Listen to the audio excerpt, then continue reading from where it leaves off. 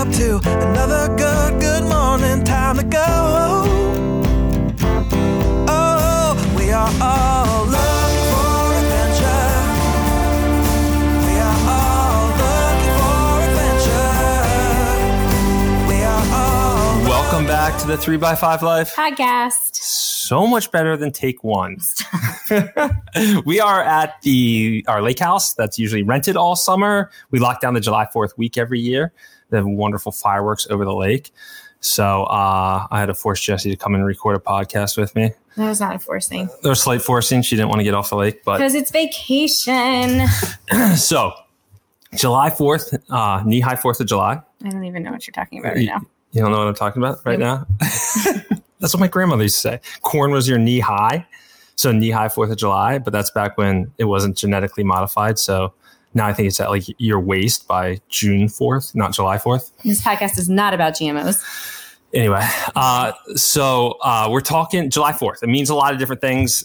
You know, we're in full swing of summer. It's hot out. We're in vacay mode a lot of times. But this is also when habits start to slip and you kind of go into your midsummer slump.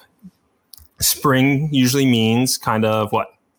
Renewal, rebirth, regeneration, yes. Setting goals, setting habits. Yeah, so you start to feel that in spring. And then once full summer comes, you tend to slip. And also the beginning of July in business talk is the beginning of Q3. So for me, I set a lot of quarterly and monthly goals. So it's like a new set of goals coming Q3. And that's one thing that has helped me at least stay in line with what I'm trying to accomplish. Because in years past, summer's here and then just, you know, throw caution to the wind and you're eating, drinking, hanging out, maybe a little too hard. And a lot of those good habits go by the wayside. And not that that's a bad thing, but, you know, I guess for me, it's always like tuning into how your body actually feels when you're participating in those activities. And so when you think about vacation, like vacation naturally lends itself to, you know, having a few drinks and staying up a little bit later. And, you know, after you get home from vacation, we always talk about how you have like a vacation hangover. Or you want a vacation from your vacation. Or a vacation from your vacation so that you can actually relax and recharge. And so I think this reminder that you're trying to say is more of a check-in where you are. Yes. Have you let some of those habits that you know help you to be your best self and feel the best? Have they started to slip so that you can kind of refocus your attention and get yourself back to nourishing your body with the foods that make you feel good and, you know, tapping back into those the movement that we talked about. And, you know, all of those pieces that we know help us feel our best because It's easy to kind of get into the habit of not prioritizing because everybody around us is. I mean, it's the herd instinct where all your buddies are going out and, you know, we're all like kind of in vacation mode, which is awesome. Mm-hmm. And that's why I think it's almost so secret coming out here, about to drop it. Drum roll. I'm scared. We're coming out with a new card and it's actually a habit tracker card. Oh yeah. So what is really nice is, or what I would suggest, or I try to do is July really focus on one or two habits. That's just going to kind of keep the ball rolling. Be it like, I know this sounds really stupid, but like a bedtime habit of like when I'm going to go to bed and wake up the next day. Or like maybe like how many nights a week I'm going to have a cocktail. Like I would commit to one or two of your, you know, needle moving habits. That's really going to set the bar. Not like 10, just one or two. That's just gonna be like, all right, if I do this consistently through July, I'm not going to completely fall off the rails. And that's what we're trying to prevent. And these habits being small, like you said, like tiny habits, like we're not talking about big, huge habits, but something that's going to help you feel a little bit better and just refocus your attention.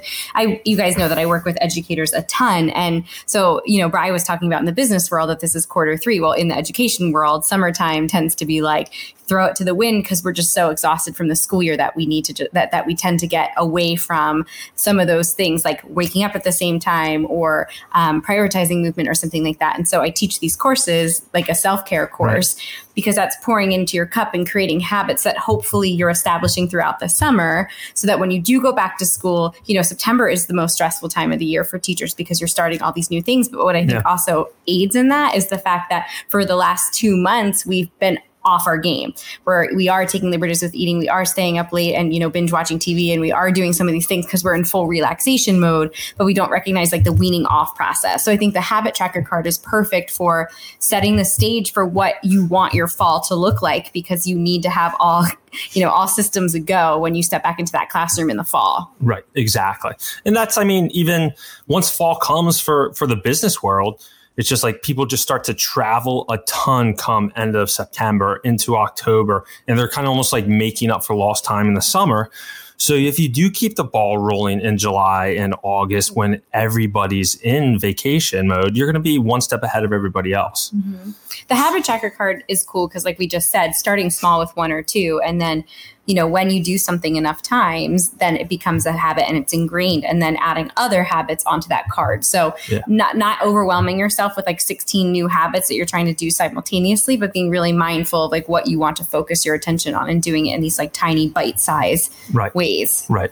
And right now, I think summertime is all about energy level management. So you can get into such bad habits where your energy is just waning. So if either pick a habit or two that's connected to a goal, or a habit or two that's going to create good energy, and then that's just going to parlay into accomplishing your goal because you're just going to have good energy. Mm-hmm. So, I would go either route if it's something that's directly related to your goal, or something that's related to energy creation, not depletion. Mm-hmm. So that's what we kind of wanted to jump into today or discuss, just because we're keeping it short and sweet because we are all on vacay, but just talking about like midsummer slump and how to kind of combat that a little. Yeah. So I love the energy analogy. That's something that I teach about all the time, is being mindful of where your energy tank is and what are those activities that you're adding to your energy tank that is helping to fill that up, and what are you participating in that's reducing that energy tank. So I like that look at it. Instead of setting a goal, what are the habits or things that you're participating in that are energy sucking activities for you? Yeah. And we've definitely participated in a few this week.